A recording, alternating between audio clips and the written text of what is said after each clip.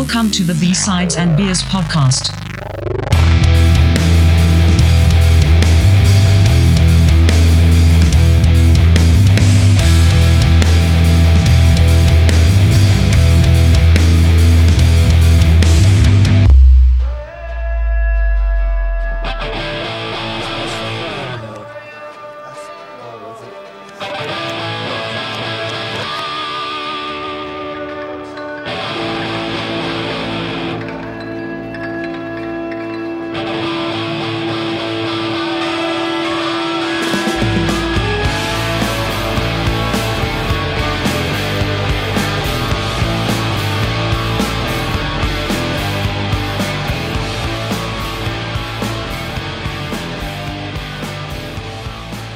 B-Sides and Beers, episode 60. Tonight we're talking Oasis with Simon, owner of Welton Arms Brewing out of Kelowna, BC. What's going on? Thanks for coming out. Oh, my pleasure.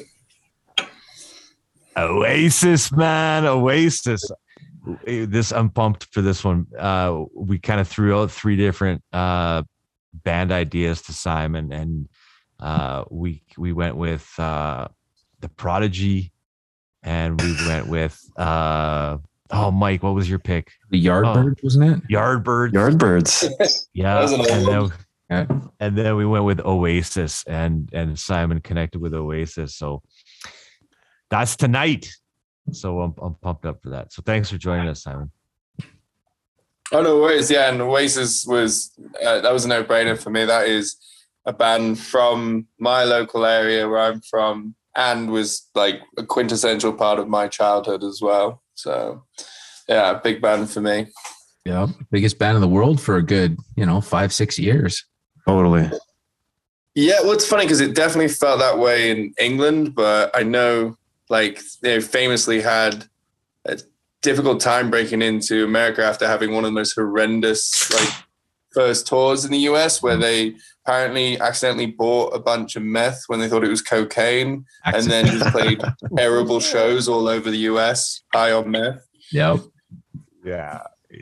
That's what makes them great. It's amazing. Actually, video of some of those shows. Yeah. No, excellent choice. Yeah, and I'm looking forward to hearing more about that personal connection with that too. We're going to start it off by what we are drinking, and I'm going to kick it off if you don't mind. I'm going to jump right in there because I didn't want to spoil it, but this is the one that I saved, the Vickers Cross, the Welton Brewing, the Vickers Cross Stout. And I dig, there's a lot of the blurbs that we've read, and we've read a lot of blurbs over the last 2 years drinking these different beers, right? And this is one of the best ones that I've read, and I like it because it's short, and here it is. A challenging and complex beer that takes no prisoners and packs a heavy punch. This beer is so rich, other beers are jealous. 6.3%, born in England, brewed in Kelowna. There we go. I'm going to try it right now. Simon, did you write that? Yeah. Nice. Awesome. Thanks. Oh, that's fantastic. Oh, it's so good. It's so good. And again, I'm not just saying that because you're here. It's very tasty. Sorry, I don't want to get too into that yet. I'll ask that question in a bit. The other one that I'm drinking is Hoyne Brewing Company. I'm drinking a Czech half dark lager. Yeah. Nice. Oh, yeah. I like those dark lagers. Yeah, I do too. And I don't know what a Czech one is, but I'm going to find out. And there's a really long blurb on this, and I'm not going to read that. So, yeah, that's what I'm doing. And this is a 4.9%, so quite a bit later.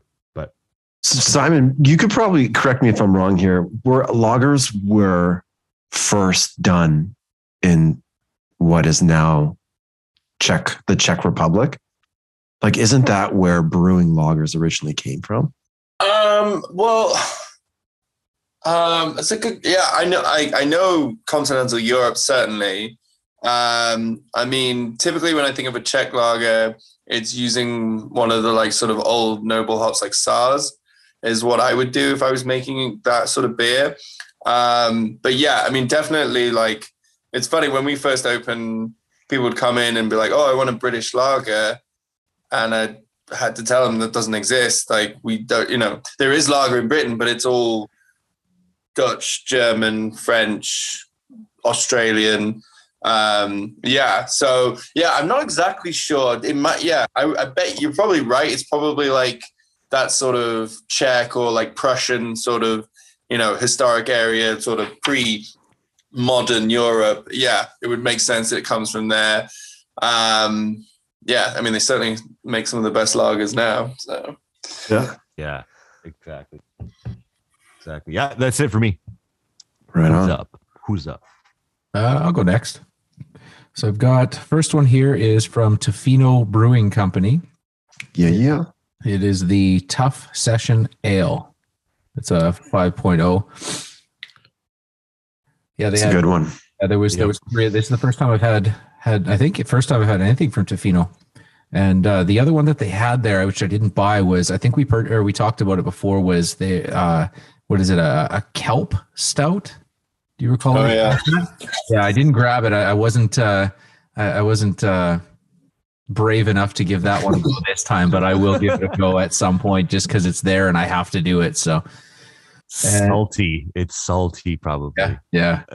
I'll grab one for the next recording. But the other one is from also Hoyne Brewing. Mm.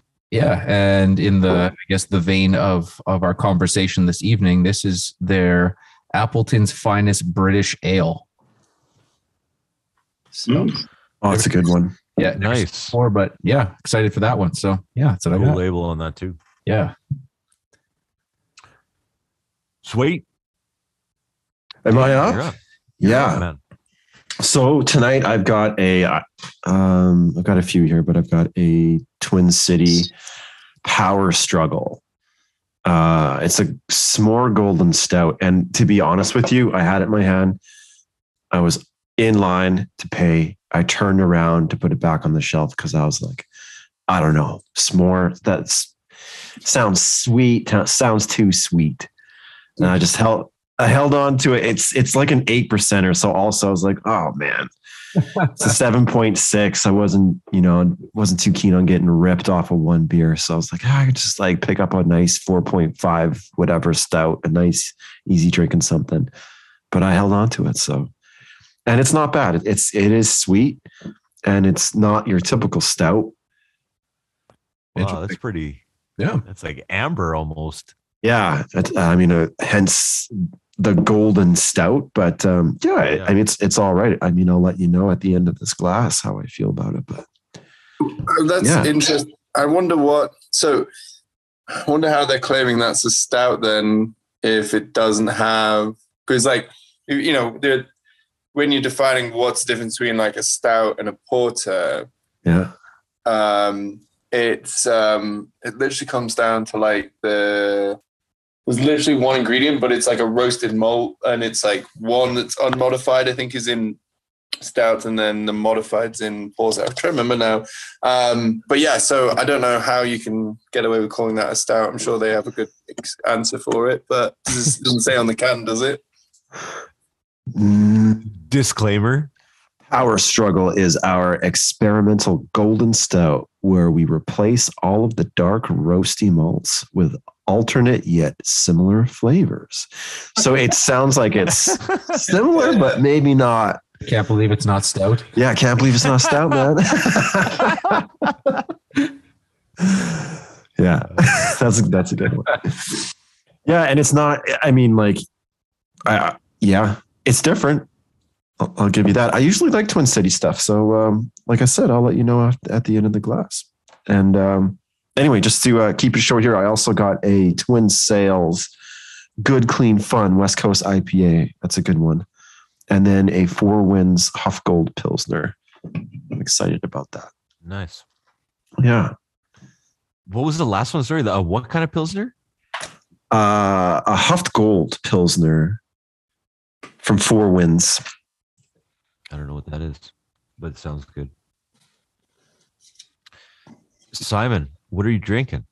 So actually, right now. It was a nice sunny day, so I'm actually drinking a German Radler, which is by I always pronounce it wrong. I think it's Schofferhofer.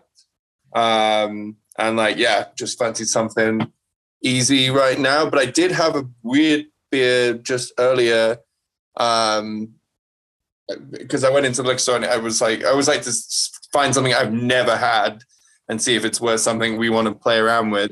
Yeah. And so I had from Collective Arts, which is out of Hamilton. They do really good stuff. If you ever see Collective Arts, pretty much anything is worth trying. But it was a Imperial Sour Strawberry Pastry beer. Whoa. And so I'm like, what the hell is that? So yeah, I tried it. It was good. It does have I'm not like, I've heard, I'm sure you guys have tried some pastry beers. Like they've been around last couple of years. It's starting to get more popular. And yeah, there was kind of that, like almost like, if it kind of tasted almost like a pie, and it was strawberry and it was sour and it was like 7.5%. So it was pretty buzzy.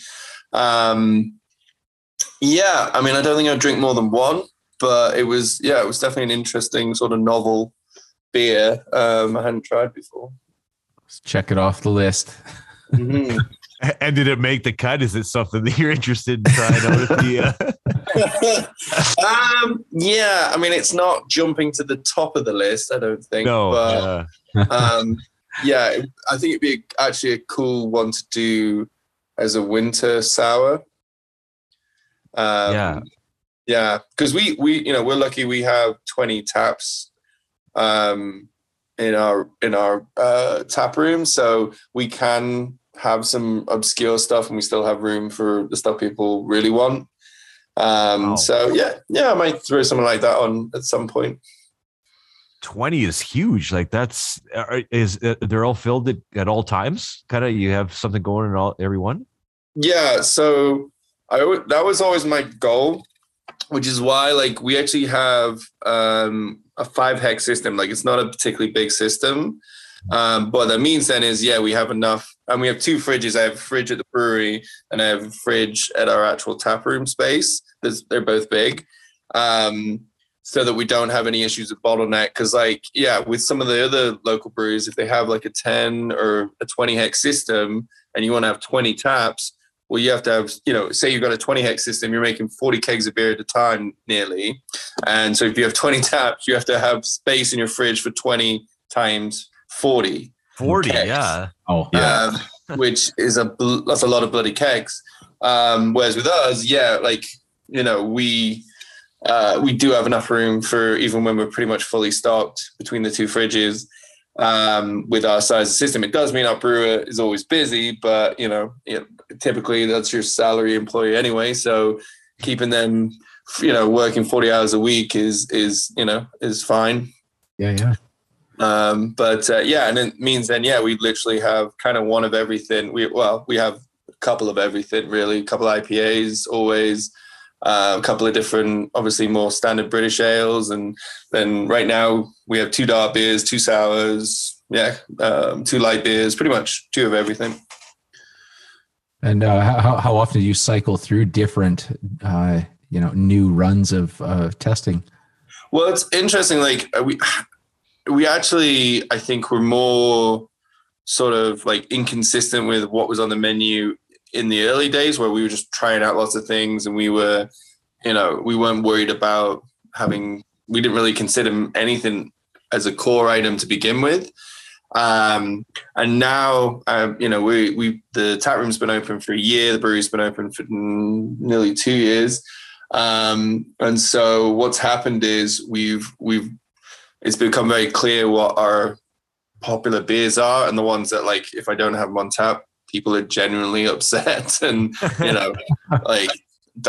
seriously disappointed. So those have become just by default the sort of core lineup of beers. And then, yeah, we probably have about, well, usually what I do is I kind of look at what's our like bottom 2 or 3 beers for the month, and then or the 2 months, and they're probably not going to get remade, at least for a while.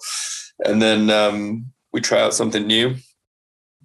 But yeah, no, we do have, there are probably about 12, at least 12 beers now that we consistently brew because, you know, the demand's there for them.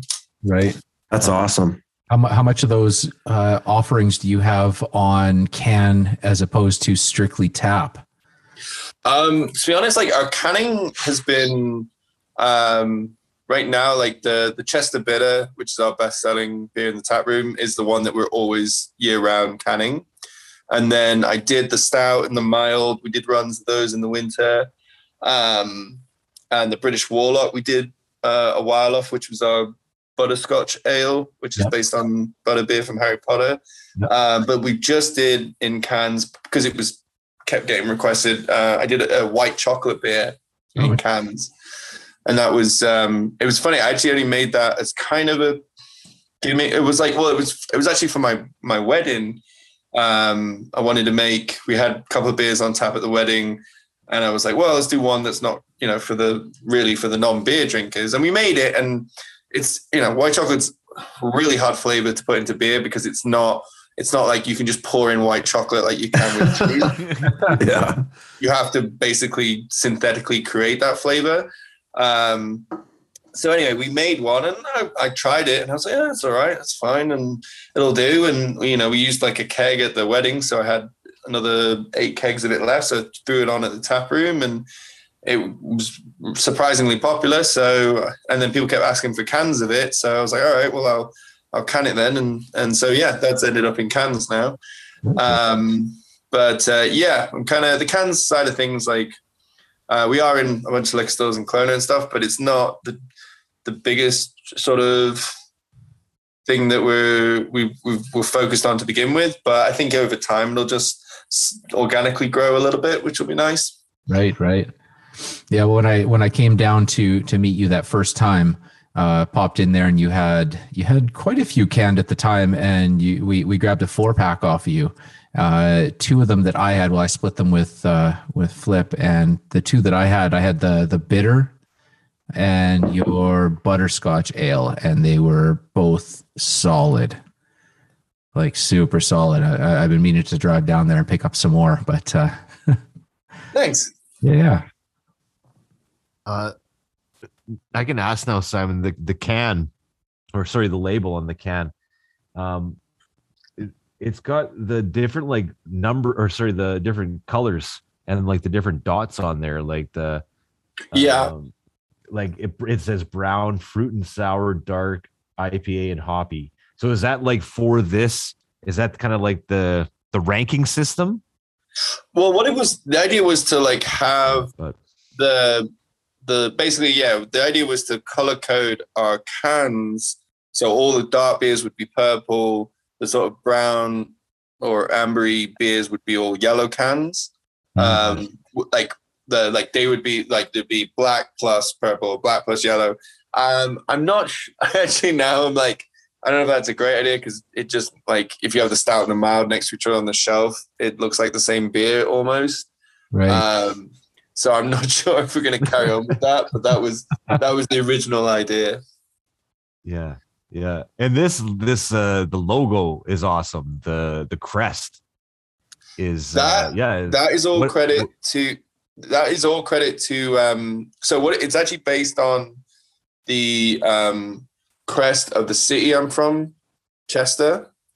And I gave it to this is a bit confusing, but it's my brother's brother-in-law. Yes, my brother's brother-in-law. And he actually has a really cool job. He's a graphic designer for like album art is what he does. So I'm pretty sure I gave him this, and it probably took him about 10 minutes. And he sent it back. And I was like, that's amazing. And he's like, all right, yeah, cool. So yeah. That's the best when that kind of stuff happens like that. But yeah, it's awesome. It's like it kind of takes you back. Like it kind of reminds you like Harry Potter mixed with like, I don't know, like, King Arthur kind of stuff, right? Like it's just, yeah, it's got like the peace sign mixed in there, and just a great crest. Yeah. Yeah, it's like it's a bit hard to tell, but like on the right you've got like wheat, which was actually just that's what's Chester has wheat in their emblem for some reason, and then the sword, and then the original one has a lion and a wolf. Okay. But he went for the more symmetrical two lions on it. It was. I just remember looking at it and thinking the Chester crest was cool. So yeah, I thought it'd be good inspiration, and yeah, he ran with it and killed it. But it definitely suits the product. So that's awesome. Mm-hmm. I was going to ask you, Simon, like, so if you, let's say then, take that strawberry pastry beer and you like it and you want to put it into the lineup, what happens next? Like, do you start coming up with the recipe and doing that, or how does that process happen? Like, who orders the hops? Who orders the materials? You know what I mean? Like, how does that all kind of come together? Well, for us, typically what happens is I design the recipes, and I kind of do sort of all the planning stuff for the brewery, and then my brewer at the moment is a guy called Paul, who's an awesome brewer. He's actually from Hamilton originally, and he went to Niagara College for brewing. And so basically, yeah, I'll come up with the recipe, and a lot of like the early ones were ones that I did home brewing and, testing. And, there was about a 2-year period there where I brewed a batch of beer every single week. And just tried something different every week. And, sometimes I'd be just tweaking. Sometimes I'd just be trying something completely new, but, all within the parameters of logic of brewing. And nowadays it's funny, like I just did a new recipe for a Saison, and I made a farmhouse Saison. I think I made a blackberry Saison once at home, but really it's something like, sorry about that. No worries. You're back. Just 1 second. Where were we? We were talking about recipes and yeah. So I was talking about the Saison. Yeah, so we made so it's kind of like for us, I'm always like, okay, how can I like maybe do something a little bit within our wheelhouse in terms of ingredients and execution, but still do something that's closer to what it should be. So for that one, like we used some English base malt and some English sort of additional malts too. But I did bring in like a proper farmhouse yeast, and then the water I used a water profile from Belgium, from Antwerp, I think. Antwerp. Yeah, to make it hopefully more sort of authentic. And then for hops, just use a simple continental hop as well. And so, see how it turns out. But I know within those parameters, it's not going to be horrible. Like it should be, perfectly fine beer. But yeah, be curious to see if it's brilliant or if it's just good enough, we'll see. So with like everything that's happening right now, like supply chain issues and stuff like that, like, are you ever like in a tight spot, like when you need to fly in like a different kind of malt or like a yeast, or has anything been affected because of what's happening right now? Like honestly, like I've had more issues with like supplies for our like the food in the restaurant has been more of an issue, where we're literally like not being able to get like the fish or the potatoes, things like that, which are like, really, like, how is that possible? But actually on the brewing side of things, like typically get yeast from Imperial out of Portland, which is overnight shipped, and they're always pretty on time. And malt, we have a couple of suppliers. Hops is sometimes a little bit, you ask for 4 different kinds and they have 2 of them. But typically if you go to someone else or you wait a couple of weeks, you will get them. And so, sometimes you just have to be a little flexible and, or make little tweaks. And, there are hops that you can swap out for other ones and you can pretty much get the same result. So yeah, you can sort of, I don't know if it would be a lot tougher if we were making, 1,000 hex a week. I think then you're really like, I don't envy trying to, do the logistics for Granville Island or someone like that. That would be a nightmare. But when you're a small brewery, you can just roll with the punches, I think, a lot easier. And so you were talking about like just making these beers like a different beer a week. So is that how you figured this all out? Like, did you just do this by trial and error, or did you have schooling for this, or how did you put it all together? For me personally, it was funny. I started watching videos on how to brew beer and reading things when I was in the 4th year of my degree, which is in philosophy and psychology. And I was procrastinating on my final exams by watching videos of blokes brewing beer. And I thought it was interesting. And it was funny because when I started university late. I didn't go to university until I was 23. And I didn't drink a lot of beer at the time at all. And then craft beer was getting bigger and bigger in Vancouver when I lived there. And so I started, I remember someone gave me a Postmark raspberry ale, and I'd never had anything like that. I was so intrigued by this, I was like, this is beer. I'm like, okay, this is cool. And and that got me sort of more into it. And then, I think what happened was I went to a party and someone had brought their own beer that they'd made and gave me it, and it wasn't terrible. And that got me thinking. I was like, wow, you can do this at home. Like, you can just make a beer.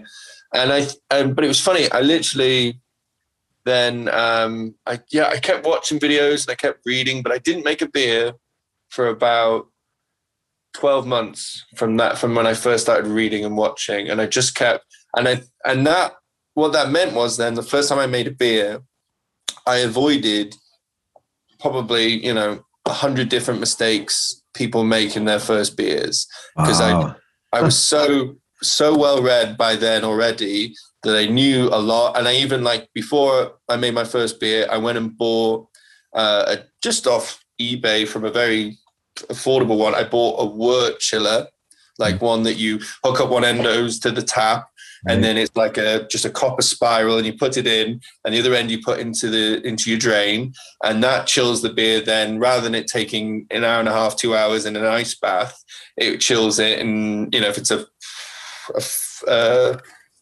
was like a 5-gallon batch, and it chilled it in 25 minutes. Wow. Which means then you avoid your chances of infection go way down. And that was the one piece of equipment that was, cost more than a couple of dollars that I bought.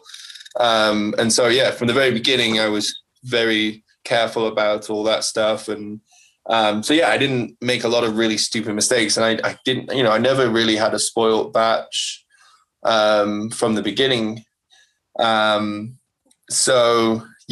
meant that my first few batches were, I still made some stupid things. The first fruit beer I made, just as an experiment, I tried adding fruit flavoring using jam. Which does not work. Don't do that. Did it turn into brandy or what? No, it worked. I ended up with this weird sort of sediment in the bottom of each bottle. I think there was probably continued to be some fermentation in the bottle, and so it was almost a little bit sort of trubby in the bottom of the bottle. That was a silly thing to try. But I learned, and wasn't an expensive mistake, thankfully, because it was on a homebrew scale. So so there's lots of little things, that sort of recipe design. And it's funny, sometimes I would make, there were some beers we made where I would get it right the first time, and like our mild recipe was literally, that was the first time we ever made it. It was great, and I've never changed it. But then like the Chester Bitter, which is our best-selling beer, I have made tweaks to that for about a year, where every batch we just slightly change stuff until it is now what it is, and I won't change it at all now. But yeah, it's sometimes you get lucky, but sometimes it takes a while. That must be incredibly difficult when I'm just thinking about like a year's worth of tweaking. It's not like you can go back to like a version 2.3, right? Like if you're all the way like 6 versions over, do you have stuff like, I guess in the refrigerator, you can go back to like that, however many versions before, if there was something you liked? Are you able to do that and sort of just like sample different versions that you had done previously? Or is it just like from memory, you're like, oh, I remember like batch 2.4 was really good. I really like this about that batch. Yeah, I mean, yeah, when I was homebrewing, what I would do was I would throw 1 or 2 bottles under the stairs and put them away, just so I could try them 6 months later to see. Right. Because the beer, if it's a hoppy beer, it typically peaks at 3.5, 4 weeks after you brew it. Like you get the most intense and flavorful hops flavor coming through at that point, and then it slowly mutes itself over time. So like it's basically at 6 months you have like a hazy IPA probably won't taste that great, whereas the malty beers will taste fine at 3 weeks. They really taste much better about 6 weeks, and then some of them might taste even better at 4 months. It kind of depends on the malt bill. But so I always found it interesting to just throw 1 or 2 in the cupboard and try it later on and see what difference it made. But yeah, it all depends. I mean, and that's the nice thing about not having pasteurized beer, is it's not suspended from when it was pasteurized. It just keeps evolving and it keeps changing for months and months. And like, I mean, I've kept beers for up to a year and a half, and they're still good, and they still but they will taste very different potentially, just because the hops flavor just doesn't last. But if you have some nice malt flavors hidden underneath the bitterness, then there's something left there. But yeah, I mean, going back to old versions, I mean, I've definitely done that, where I've gone back and gone, okay, well, we like that. Well, maybe we try some, maybe tweak something else different, now. Or you change something, you're like, that didn't work. Let's go back 1 or 2 steps and try something different. But you just, it's half the fun is just playing around and trying to always improve on it. Right. I would imagine you're an excellent note taker. Well, it's funny. I'm not as I'm detailed oriented when I make beer, but I'm definitely not. At least I don't know. My wife is a lot better at noticing little things. Like when we built the restaurant together, and she would not let me do any of the detail finishing on trim and stuff, because she would do it so much better. So she made me let her do it. Yeah, that helps. That saves marriages, man. And if you can do that, I mean, it's like, we always said that if you can renovate your house and, with your wife, and you can still make it through that without getting divorced, then it's forever, right? Isn't that the ultimate test? Yeah. So I can't imagine opening a brewery and, choosing all of the trim and everything down to all that kind of stuff. I can't even imagine what that's like the ultimate test. It's not just your house, it's your livelihood. Yeah, it's everything, right? That's pretty heavy.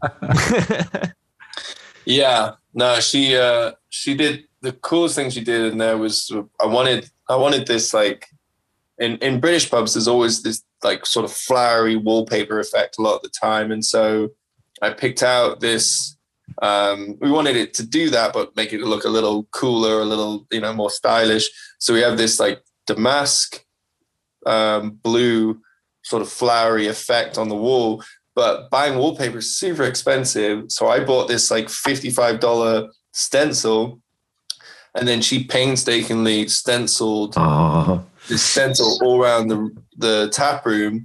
And if I'd have done it, it would not have been straight, and it would have like probably looked terrible. She did it, and everyone thinks it's wallpaper because it's perfect. Like, yeah. Wallpaper when I went in there, so it looks fantastic. So this is the interior of the tap room, because I think I saw pictures of this online.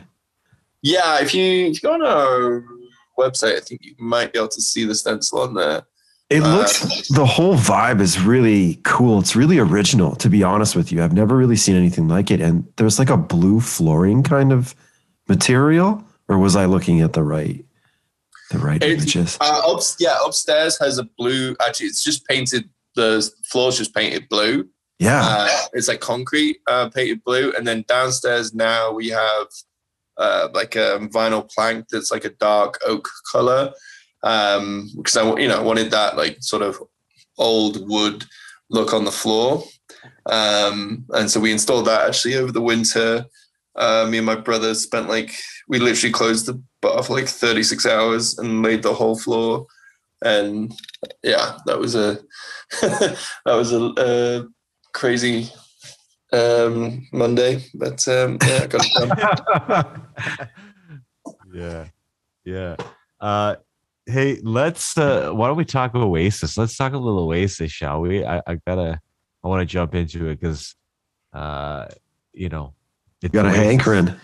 I got a hankering for Oasis. So we've been talking about for a very long time that it's been on the list, and yeah. So Simon, maybe this personal connection, I kind of want to go back to this that you mentioned. So can you tell us a little bit about that? Certainly, yeah. So yeah, definitely maybe. I think, did that come out in 94? 94. Yeah, 94. Yep. So I was I was quite young then. I was born in 89. But I have a brother who's 9 years older than me. Well, I have three brothers, but one of them's 9 years older than me, and he is the biggest Oasis fan. He bought every album. He saw them at Nebworth when they played their famous concert.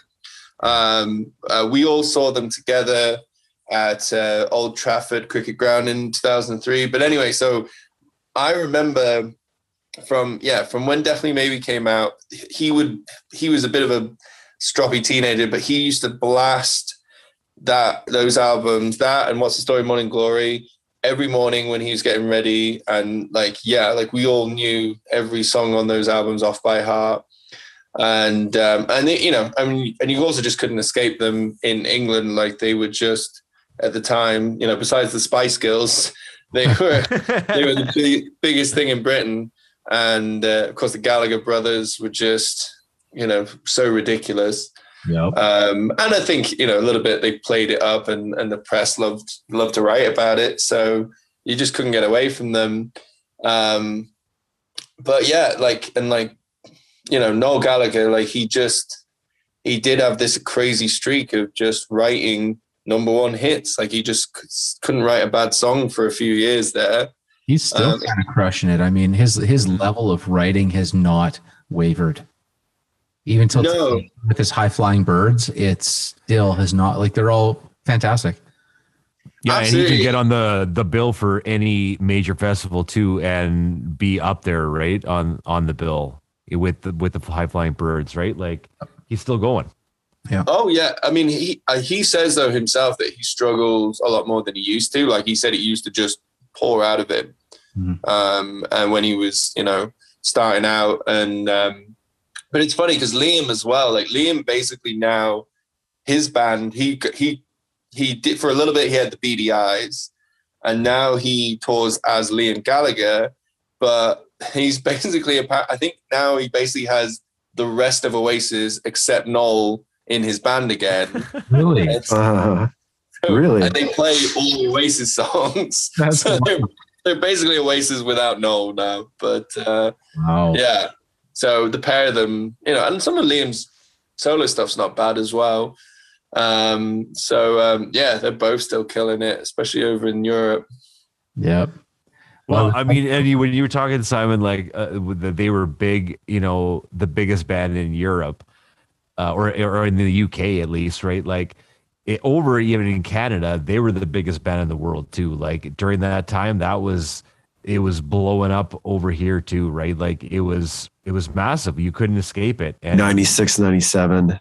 yeah, like it was just everywhere, right? And the video was on, our like Much Music on our video station here in Canada. Like it was all over the place, right? So yeah, it's kind of crazy when you hear like, what was it doing then, before we had the internet connection of that. It's like, what was it like for you? Like, well, it was huge, like they're massive. So yeah, and then I got to Be Here Now, which is kind of the next thing on there too. I wanted to talk about Be Here Now and your thoughts on anybody's thoughts on that album overall. Well, yeah, I mean, they always it's tough.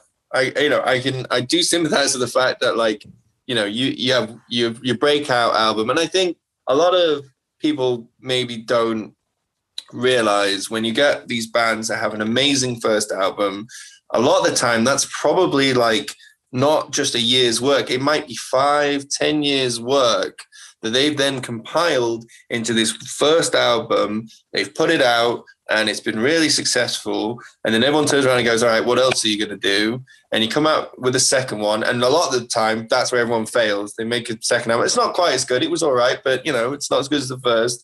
And the band then sort of levels out. And then with Oasis, they had Definitely Maybe, which was really good.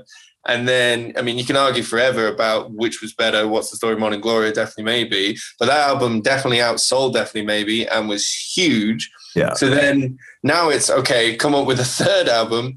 And by then, they'd been touring, doing way too many drugs, perhaps had gotten, their egos must have just been massive. Yeah. And so they put out this album, which, like, in reflection, like, if they hadn't put out the other two albums, probably most people would say it was a fine album. Yep. But it just looked like such a train wreck at the time after the first two, and just nonsensical. And like, yeah, like you listen to it now and you're like, oh, there's one or two good tracks. But yeah, it was just, I think everyone just expected them to then release a third amazing album. And, nobody does that. Like, who the hell, there's very few bands you can say had three, world-class albums in a row. That's pretty much unheard of. Yeah. And we talked about that album a bit before and a couple past episodes where, it was one of those albums where Shrilly. it was very shrilly. And it was because of the medication they were on. I mean, the amount of cocaine they were on and other drugs were, when Noel he basically took on all the mixing side of things. So when he is on these certain substances, it's messing with his hearing. So he hears things a certain way. And then after his mix, everything comes out really high pitched and shrill. But he doesn't notice it when he's doing it. But after the fact, it's a hard listen. And there's a lot, you can tell that they were trying to do some really cool things there, but they just seemed like stretched out, a really cool idea that was stretched out way too far. Yeah. And it's like, how long is that album too? It's like, it feels like it's 2 hours. Like, I love this song. I love this song. This song is amazing. This song kicks ass. And then you're listening to it and the last minute and change of the song is just the exact same thing, cycling over and over again to a fade out or to a whatever. It's yeah. It's a funny album, But Simon, you're right. Like I've been racking my brain even since you said it, trying to think of a band that has come up with 3 world-class albums in a row. And maybe that's another episode in itself just to find out if we can see that. But I think the only band I can think off the top of my head would be Led Zeppelin, like 1, 2, and 3. Yeah. Like, are all bloody good albums. Yeah. Prodigy. Or the Beatles. The Beatles. Yeah. I guess you could call the Beatles. Yeah, I guess so. Hey, like. Yeah, they were fine, I guess. They're not bad. Not bad. They're all right.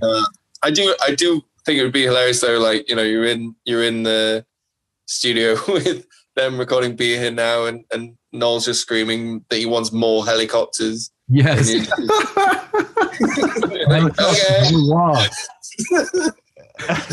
But like that's what I always thought. Like, didn't anybody just kind of come to the end and be like, you know what, this sounds awful. Like, you got to go back and like do this. And it was probably just like not telling them anything, right? Like they probably wouldn't hear anything of that. But didn't need to. It could have been like Nirvana, where once you had that ginormous album, nobody talked to you anymore. It's like you do whatever you want. You have free reign to, Nevermind came out. Anything after that, it's like you have free reign to do whatever you want because you're a moneymaker. And when you look at Definitely Maybe and What's the Story, Morning Glory, those were money-making albums. So it's like your third one, okay, do whatever you want. Yeah. And everybody had it, right? Like it wasn't just like that type of music that liked it and bought that album. It was so popular that everybody bought it, right? And I think that was another reason why it got so big so fast. It was just popular on so many different levels, right? And, even letting my kids listen to it, I'm like, it's tame. There's no swears in it. It's all tame stuff. And I'm like, go for it. Like, it's reachable to so many different levels and so many different people too. I think that was part of it as well. Yeah, most definitely. Well, what's interesting is like, for as much of a disaster as it was, like it wasn't like they'd run out of steam or run out of creativity, because my favorite thing to listen to by them still is The Master Plan. Oh, I was going to bring that up. I love that. Love that album. And that's just a collection of B-sides. It's right. If you go and like, because my brother had all those singles, and a lot of those tracks were the B-sides on all those singles, and they were fantastic. Like it's still like, I play guitar, and those are the songs I actually go and have learned and wanted to. Yeah, and it is funny because you certainly like you learn them, and then if you go back and learn Beatles, you're like, oh yeah, he did steal all this shit from John Lennon. That's hilarious. But that's it was open about it, no? Yeah, and to be fair, like, music and all forms of art, you're always building on the established stuff that's there, and you tweak it and you change it and you try and music's tough because it's not a lot of chords out there. There isn't like, there's just only so many notes and so many things you can do. So yeah, it's inevitable. I think that's a really good point, because like me and my fiance were listening to Oasis today. We were trying to figure out why they're so catchy. We're sort of breaking the songs down into like, okay, so it's quite simplistic, but like they would sort of, between like the verse and the chorus, they're always like quite different, right? Like that's what sort of like, I think made them apart from anything else that was, going on at that time in the 90s. And so to me, it was really interesting because you don't have to like reinvent the wheel, right? You just make it better. And it seemed like they were really good at that. They're really good at subtle changes that like it didn't really like, register, but it sounded really good. And like, I wasn't a huge Oasis fan, but I think that contrast was really nice, between like, from what I listened to today, just like with a critical ear, it was like the verse and the chorus, but then there's also like the music that they played, and then like who they were as like the brothers, and like this sort of like, drug Addicted and like out of control, like the Australian tour that just went off the rails. And it was an interesting thing that a band that was so radio friendly could be like badasses. So I think they had this real interesting sort of like contrast thing going on that really made you pay attention to them.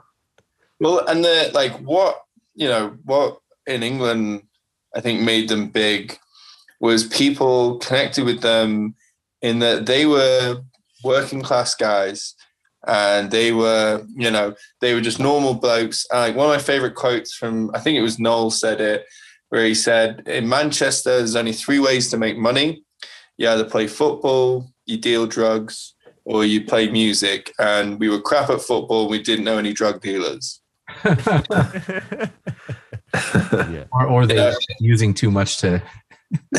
Well, I think once they became big musicians, suddenly they met a lot of them, probably. Yeah, but but that was it. Like they were just. And apparently, I don't know if it's true. I heard that the reason Noel was in the band was because their mum. The reason Liam was in the band was because Noel and Liam's mum made them put him. Yeah, I bet. Yeah, I heard that story too. Wasn't Oasis the original lineup? Wasn't it Liam's band? And he that he basically begged Noel to come in there. Really? That's what I got off of. There was a really big documentary DVD that came out probably 10 years ago, roughly, and that was part of it. I think it was mostly based on the making of Definitely Maybe. Oh. But who knows? I mean, who knows? Everybody has their own little story, and even if you talk to Noel, it's one story. You talk to Liam, it's completely different. And yeah. I mean, and who knows what they can even remember now? Like, yeah. They but I mean, like, I do like Liam, but you do have to give so much credit to Noel. Like, he clearly was the songwriter, and without him, that band doesn't exist. Like, and would they have existed without Liam? Well, if you look at the you watch the MTV Unplugged set, where what apparently happened, what apparently happened was literally they had, like, Liam was sick, which probably meant they had a fight, and Liam was like, screw you, I'm not doing the set. Yeah. And so Noel sang all the songs and nailed it, and just kind of proved, he could have done it all and it would have worked. Yep. There's something about Liam Noel, right? Like, there's something about it. Yeah. Like, he's got that, he's got that kind of attitude. Punk attitude, yeah. Yeah, you got the mic up, and he's got his hands behind his back, and he's got his sunglasses, with his tambourine, and a Stella in the other hand. Yeah, like, there's something that Noel can't do that, right? And I mean, I totally get it where you're coming from, but it's just like, you still got to have Liam to that whole thing, or else you don't have Oasis, right? And you need Noel, or you don't have Oasis. It's symbiotic relationship, and that's what makes it so interesting, because they need each other, but apparently they hate each other. That's what the media has made it out to be, right? Like, so it's funny. I mean, I like that symbiotic relationship, because it really did seem like it. I mean, they were two people coming together for the sake of making a band that was super famous, I guess. Yeah. And like, I keep going back to the catchy stuff, because it's the catchiest shit ever. I go back and listen to it now. I'm like, yeah, this is all right. And an hour later, we're walking the dog, and I'm just like, I can't get the songs out of my head. Oh, yeah. It's just, yeah. You're right about the attitude thing with Liam, though. It cracked me up. I saw him at the Commodore Ballroom with Beady Eyes years ago. Yeah. And it was so funny, because he comes out on stage, and I don't know if you've ever, I'm sure you guys must have watched a show at the Commodore at some point. No matter what time of year, who's playing, if you're down in the front, it gets boiling hot in there. And he comes out in a full parka, as Yep. and he's playing his set, and it's getting hotter and hotter, and he is sweating under his arms through a coat. Like, that's how hot he is. He's sweating through his entire coat. He's not taking it off, keeps it on the whole time.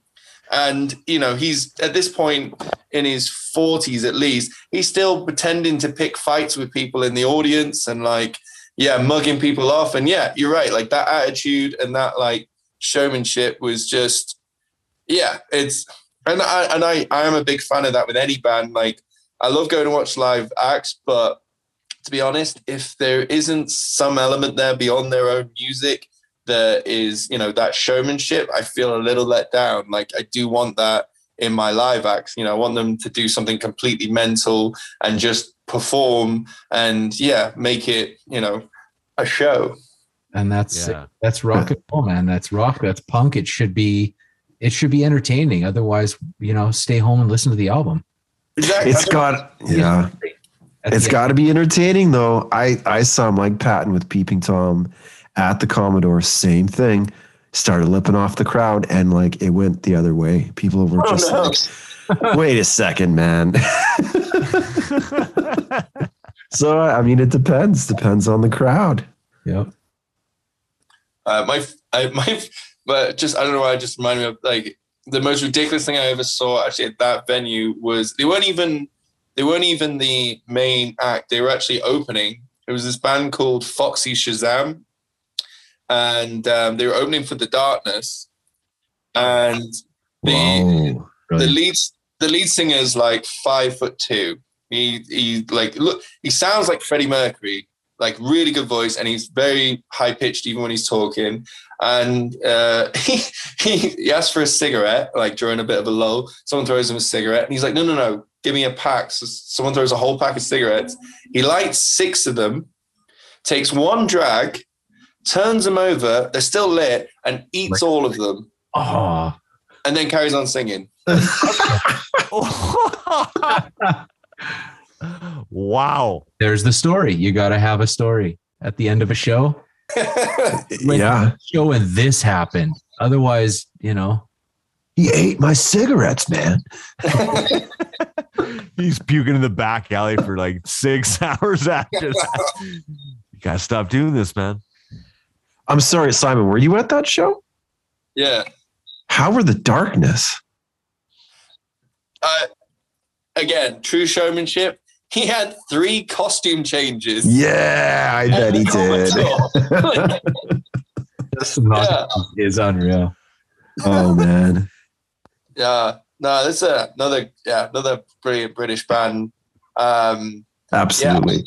But it's funny because they had that one first album, Fish in the Land, that was just amazing, and they had some good tracks, but they never quite threw out another one at the same level, But the latest one, man, is not bad. I feel like they kind of figured it out. They figured out the mix between the funny and the still awesome. And they've it's come together, and his lyrics are just hilarious. There's an entire song about a robot sex toy. It's just but the whole thing is just brilliant, right? Just talking about getting wires crossed and she doesn't give me any attitude, and all I have to do is just put her on pause, or stuff like that, right? It's just so the lyrics are just so good. But yeah, I just feel like they've kind of figured themselves out now, and there was Permission to Land, and then a few other albums. One Way Ticket to Hell and Back was all right. It's the same thing. I like Barbarian too, or the Last of Our Kind is so good. So good. Yeah. You look at Barbarian, or so Open good. Fire is great, or you've got Mudslide. I mean, it's packed. Yeah. No, it's good. Great band. We should do a Darkness episode. We're on the list. Totally. So do you have, Simon, a favorite Oasis album? Can you narrow it down to the album that crushes all? I said it before, The Master Plan. For me personally, cool. I am a. It's funny because we were talking about this not that long ago. Me and my eldest brother, who's a big Oasis fan, and he says definitely maybe. And I honestly of the sort of the if we're not because Master Plan wasn't technically like an A-side album, then I would actually say What's the Story, Morning Glory. Nice. I just think it's just banging from start to finish. Like it starts so well. And yeah, there's just not a bad song on that. And that's, there's so few albums out there where there isn't a single track that you're like, yeah, well, I love most of them, but that one maybe I could skip that one. Yeah. But yeah, like such a good album. Yeah, they're one of I think the better like B-sides bands. Like I think of some bands that have had great B-sides. Like I think of Radiohead B-sides, fantastic, right? Like I think of Oasis ones, like so good, right? There's so many. I shouldn't say there's so many. There's not very many bands that have really solid B-sides that go along that complement their A-sides. Mm-hmm. Their B-sides are usually like, yeah, that's kind of cool. Like that's a neat idea. I could see why it didn't make the album. You can say that lost, but with both of those bands, both Radiohead and Oasis, both also great B-side bands. Yeah.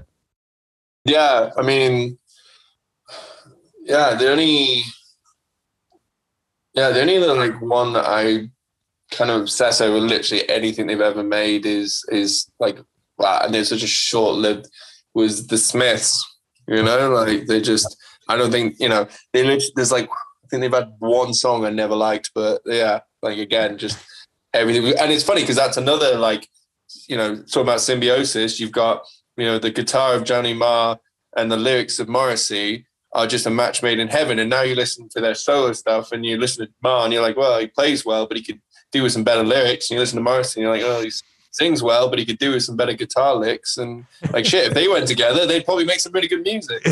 Yeah. But the Smith, you don't have Radiohead, so yeah. That's right. Yeah. That's it.